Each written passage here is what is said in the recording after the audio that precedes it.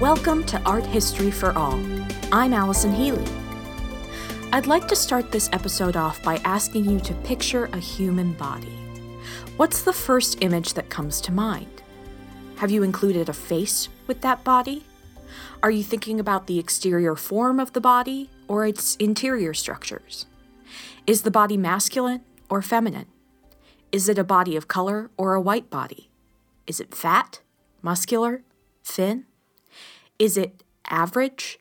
And if so, what does an average body mean to you? The default body we think of when we think of the capital H human capital B body tells us a lot about what we consider normal. I know that from my background in the American school system, I tend to think of the generic human body as a white male one with thin to muscular build. That's often what's shown in biology textbooks and three-dimensional models. But whoever said that the thin white male body was automatically the norm? In this episode, I'll discuss a work by Colombian artist Fernando Botero, who is well known for his depictions of round, fat people. But the discourse surrounding the body type of Botero's figures addresses this in a very odd, often derogatory way, often avoiding acknowledging that real fat people exist, and instead framing Botero's figures as unrealistic and fantastical. The painting I'm discussing in this episode is from 1998 and is titled L'Odalisque. L'Odalisque further complicates the discussion of the bodies Botero depicts because it is a nude, and not just any nude, but a nude with a title and visual elements that come from a long tradition in Western art of depicting sexy Turkish concubines. So it's also an exoticized nude. With these combined elements, Botero's L'Odalisque offers us an opportunity to discuss the idea of the other, the opposite of the norm, in all its forms. I used a pretty broad variety of sources in researching this episode, most of which are fairly accessible online, especially if you have a library card. One article I wanted to include but was unable to was a piece I came across on Medium just a couple of days before I started writing. It's titled The Bizarre and Racist History of the BMI, and it's by an anonymous writer who goes by Your Fat Friend online. I think it's pretty relevant to a lot of the stuff I'll discuss here, but it should be required reading regardless. Now let's jump right into things and talk about Fernando Botero's L'Odalisque.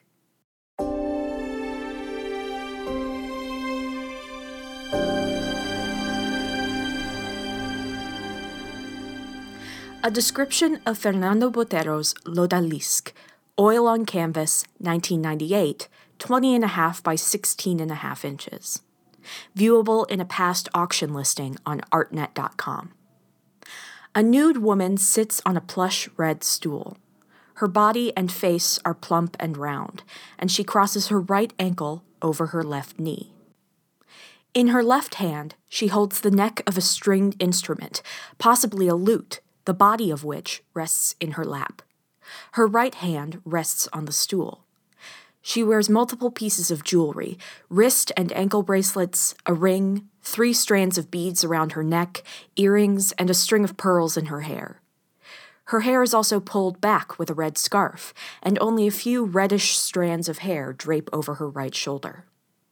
She is in a room with a beige tiled floor and a deep green wall that contrasts with the red of her scarf and stool cushion.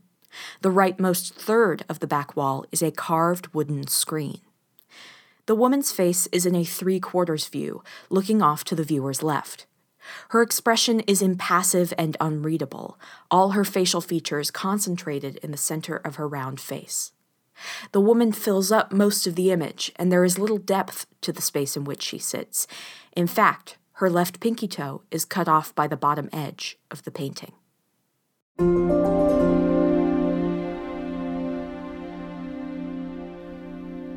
Fernando Botero was born in Medellín, Colombia in 1932 and is still alive and active today.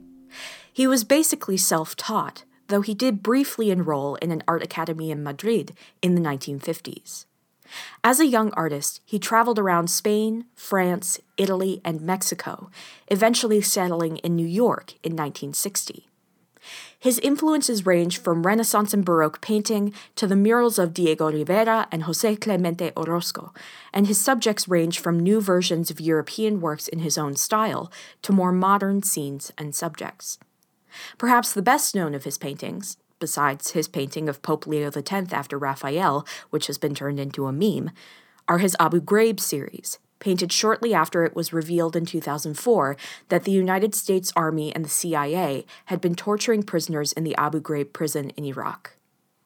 Whatever the subject, the way that Botero paints the figures that populate his scenes is instantly recognizable. A wide range of labels have been used to describe Botero's figures, from 10-cent terms like gigantism, stolidness, benign malleability, pneumatic, and immensity, to more straightforward ones, such as over-exaggerated, doughboy, inflation, and deformation. Botero's fat figures are his trademark, and arguably are what has allowed him to be dubbed Latin America's most collectible living artist. When he was working in this style in New York in the 1960s, Botero says the so-called dictatorship of abstract art treated him like a leper because of it. A recent Artsy article by Scott Indrasek, in response to a documentary about Botero, specifically mentions how North American critics dislike Botero's work, in particular, noted art historian Rosalind Krauss.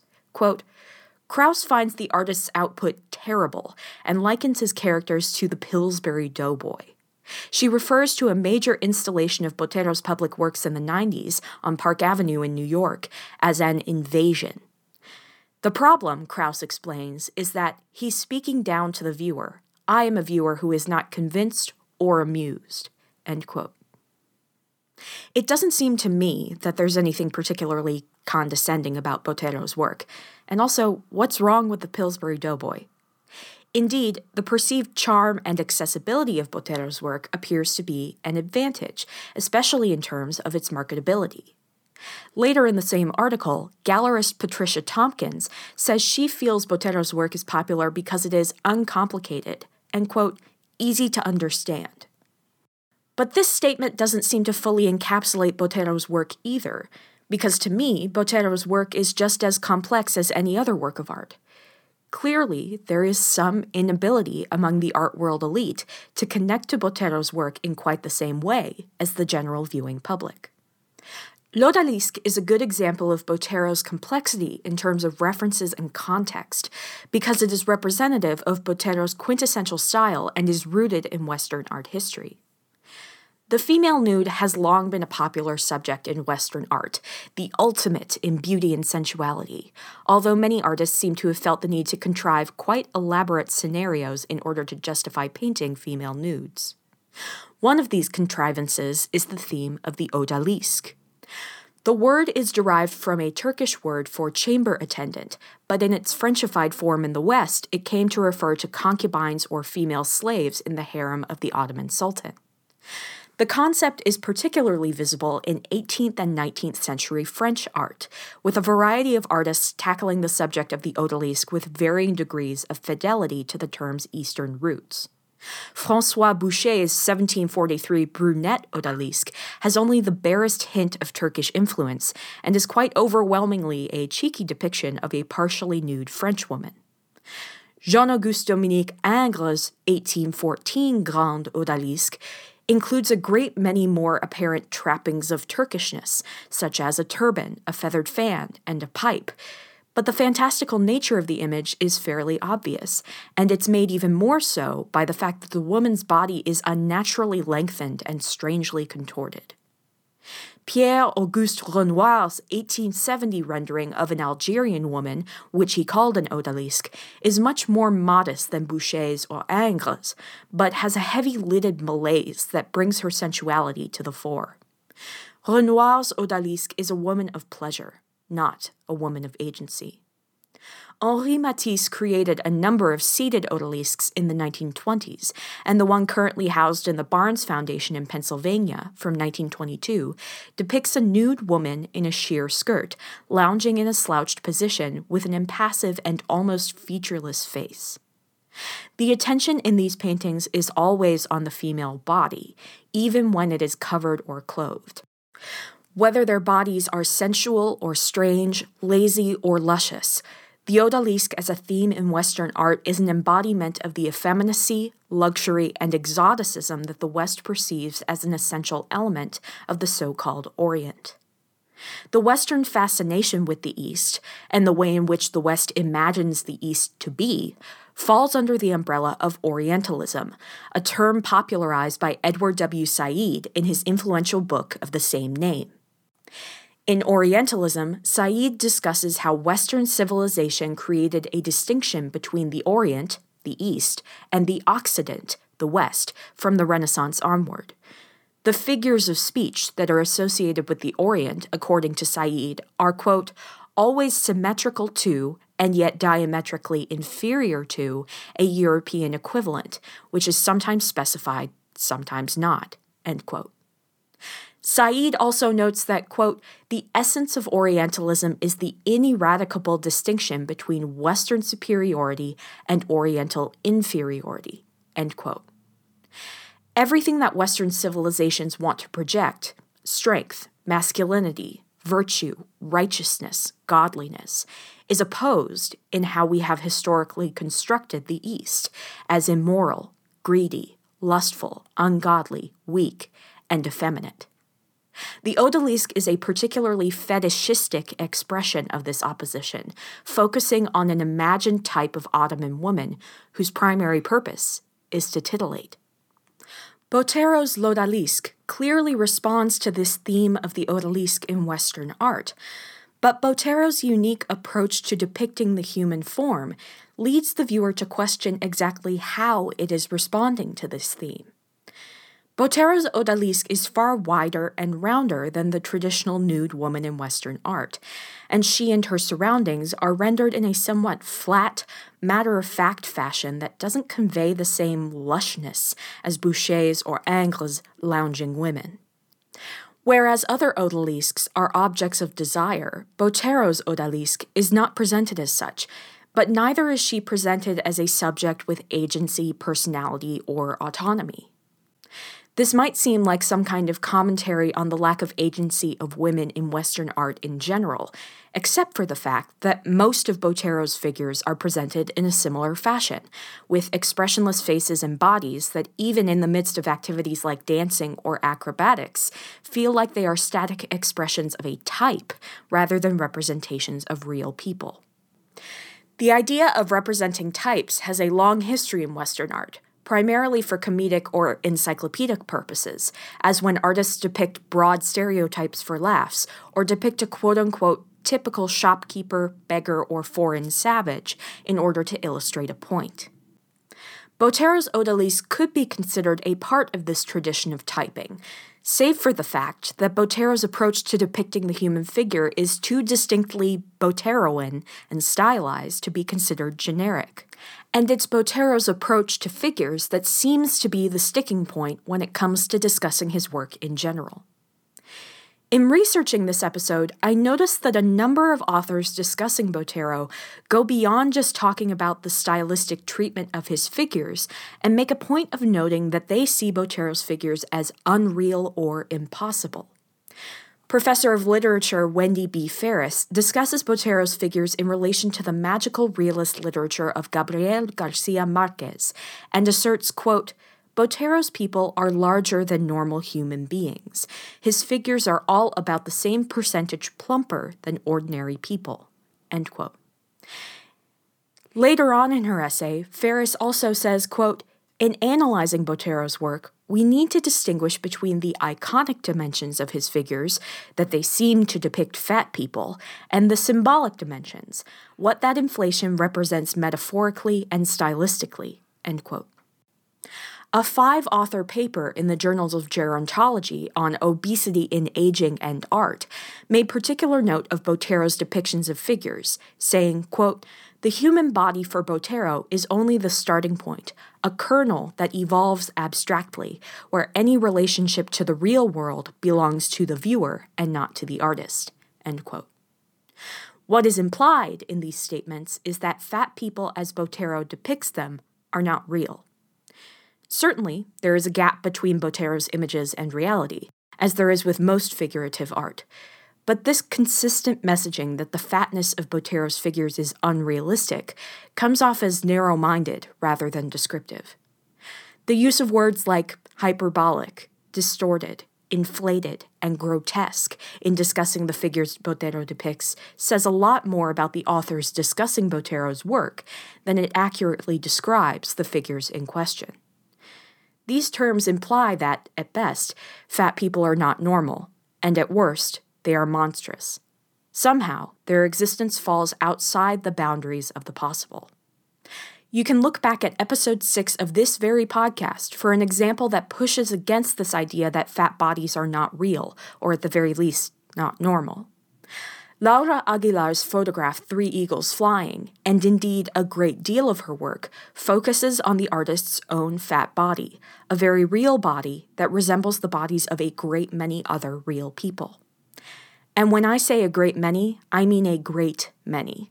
According to the CDC, as of 2015-2016, 71.6% of adults aged 20 and over in the U.S. were overweight or obese based on their BMI.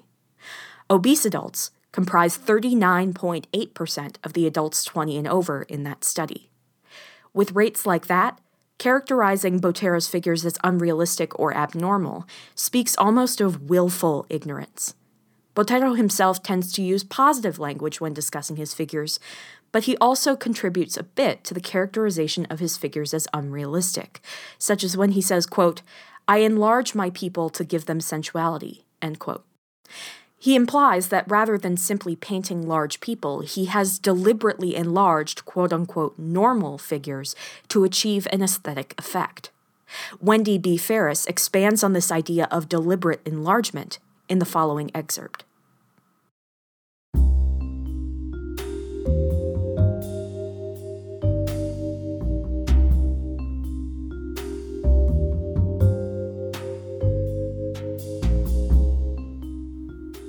As we contemplate Botero's paintings, the expressions on the faces of his figures are rarely gay, quite the contrary, and yet we viewers absorb a sense of well-being from them.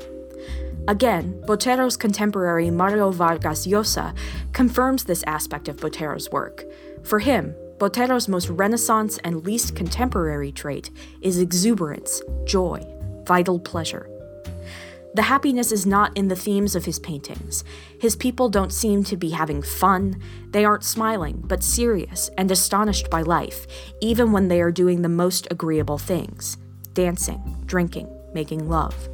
It is in the luminous, sensual, and joyous form with which their ample curves have been drawn. In that careful and splendid form, there is something cheerful and happy. This pleasure, inscribed like an impalpable aura around people and things, transmits a little of their happiness to us. Botero says that the problem is to define where the pleasure comes from when we look at a painting. For him, it comes from the exaltation of life that the sensuality of forms communicates. Gaston Bachelard confirms these collective feelings regarding amplitude. Images of full roundness help us to collect ourselves, permit us to confer an initial constitution on ourselves, and to confirm our being intimately inside.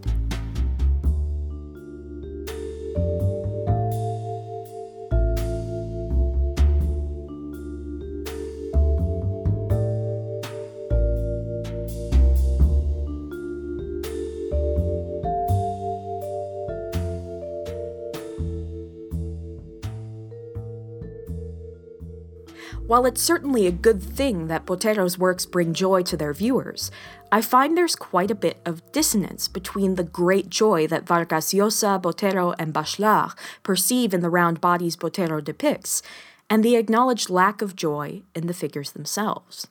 Certainly, Botero's Odalisque does not seem at all happy, in contrast with her Odalisque sisters depicted by earlier artists, who, at the very least, seem comfortable. Her pose seems stiff, and what little we can see of the room around her appears fairly bare, as though there is nothing else for her to do but sit on her stool, hold her lute, and stare into space. The lute might not even be playable. As my musician father pointed out to me when I showed him the painting, the lute doesn't even have tuning pegs to adjust the strings. Abundance and joy seem far less present here than in other Botero works. And if communicating abundance, joy, and sensuality is a key factor for Botero, then why is the Odalisque so void of these things? I can't help but wonder if the joy we are supposed to derive from Botero's fat folks is the same type of joy that people used to get from looking at fat ladies in circus sideshows. Is it a fascination with strangeness or otherness? This term, otherness, or the idea of the other, brings us back around to the fascination with the exotic that birthed Western art's fascination with the Odalisque in the first place. The West set the East up as our distaff counterpart, our opposite but complementary culture that emphasizes our own apparently positive traits. I argue that a similar kind of opposition has been constructed between the fit, thin body and the fat body in our modern world, where the thin body knows restraint, is strong, is beautiful, is powerful. The fat body is linked to poor impulse control, ugliness, and weakness, both of body and mind. The fat body is the other, reinforcing the positive qualities of the fit body by opposing them. Like the qualities ascribed to the East by the West, the qualities ascribed to fatness are by no means intrinsic to or accurate descriptors of fatness, but they have been so intensely reinforced in our society that their accuracy no longer matters. They are even reinforced in humor. Fatness in itself is considered funny, while fitness is something to be taken seriously. This is backed up by the numerous references to humor I found in literature on Botero while researching this episode. A 1997 study of how children perceive humor in art asked children to respond to a 1970 Botero painting entitled Melancholic Transvestite. Multiple children found the work funny, both because the figure was fat and because the figure was cross-dressing. One child's response set up an interesting duality. Quote, "Sixth grader Stuart said that it was unusual for her to see chubby people in paintings, and that he, the artist, draws people the way he sees them. Pretty neat." When asked if the same image was a photo, she replied, "It would be mean, not funny, because it would mean they were not taking care of themselves." End quote. When fatness is hypothetical, just the stylistic quirk of an artist, it's funny or neat. But when it's photorealistic, it is all of a sudden unacceptable. Another child's response to a Botero work, recorded in their father's tweet from 2017, said that upon seeing the 1969 painting Sailor Boy in the Tucson Museum of Art, the child laughed for like 6 minutes. In a later reply to the same tweet, the father said, quote, "It's totally valid, and I didn't even attempt to shush him," end quote. I retweeted this tweet when I found it, and my podcast friend T.H. Ponders, who runs another great art history podcast called Accession, responded by asking a sort of chicken and egg question. Quote, "Are the comic elements of Boteroism rooted in fat phobia, or is our rejection of the comic elements in Boteroism rooted in fat phobia?" End quote. I think that to ignore the apparent humorousness of Botero's work is to ignore a large part of its popular appeal. But at the same time, we need to look at that humor in the larger context of how our 21st century society views larger bodies. We're making a lot of progress in that arena, but there's still a long way to go. If the sources I used in this episode are anything to go by, the language we use when we talk about fat bodies, even fictional ones, whose fatness is at least partly due to the aesthetic whims of an artist, is overwhelmingly negative and dismissive. Looking at Botero's Odalisque, would we honestly, truly, ever think to describe her as grotesque, as a number of commentators have described other Botero figures? I don't think we would. Not just because it is a cruel word to use, but because it is inaccurate. However, that sort of language seems to be the thing that many critics have leapt to, probably out of habit more than anything else. L'Odalisque is a particularly good case study to test out these sorts of knee-jerk reactions about body image on, I think, because she is not just a fat woman, she is a nude fat woman placed in a context that is usually highly sexualized. A type of figure we are usually meant to find exotic and alluring is blended with a type of figure we are usually meant to find at best comical and at worst disgusting. Thus, L'Odalisque resists categorization as a conventional beauty, but due to her stiffness, lack of context, and matter-of-fact portrayal, she can't be clearly identified as a social critique or parody either. Other works by Botero, particularly the Abu Ghraib series, are quite clearly commentary on social and political issues. With L'Odalisque, we can't really say the same. She lacks the shock value that often accompanies socially and politically motivated works, and she lacks the levity that often accompanies satire. Perhaps Botero was just revisiting the European art that inspired him in his youth, in the same way he did with his rendition of Raphael's portrait of Leo X. But even if that is the case, and L'Odalisque is just an exercise in remaking older art for the modern world, what does Botero's style add to the trope of the Odalisque? Should we give in to the characterization of Botero's bodies as unrealistic, and say that this further emphasizes the unreality of the Odalisque as a figure? I think what emphasizes the unreality of the image is not necessarily the woman's size, but her blank stare, her pegless lute, her stool set exactly parallel to the wall, all of which combine to give the feeling that she is miming, playing a role. The longer I look at L'Odalisque, the more I sense discomfort in her stiff pose, and the more I question what exactly the point of this work is. Yet, no matter how long I look, I do not feel compelled to laugh, in part because I, too, am on the larger side, and it would feel like I was making fun of myself. This, I think, is something that isn't really discussed very much at all in Botero-related content. How do fat people feel about Botero's work? I believe this is something worth exploring further, and not just in relation to Botero, but in relation to the Venus of Willendorf, and the work of Peter Paul Rubens, and Jenny Saville, and every artist who has dealt with bodies that are considered larger than normal. What does Botero's L'Odalisque mean, or not mean, to a woman who looks like her? If you're at all interested in sharing your perspective on diversity of size in visual art, I'd like to create a bonus episode that incorporates your thoughts. Talk about L'Odalisque, talk about any artist you like. Just send a paragraph or two, or a short audio recording, to allysonh@arthistoryforall.com by November 30th, 2019. I welcome your thoughts and experiences, and hope we can open up a greater discussion about how we view bodies in art, and how art influences how we view our own bodies.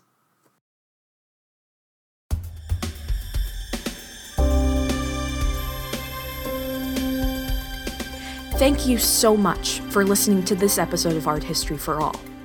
You can find a transcript of this podcast, as well as a link to the image and citations, at arthistoryforall.com. Go ahead and subscribe to Art History for All wherever you like to listen to podcasts. Follow us on Twitter and Instagram at Art History for All with the number 4. And if you really enjoyed the podcast, please consider leaving a tip at ko-fi.com/arthistoryforall. We also now have a channel on the Flick Chat app, where you can listen to the podcast and chat with me and other listeners about arty stuff. Just download the app and use the code ArtHistoryForAll, all one word, to be added.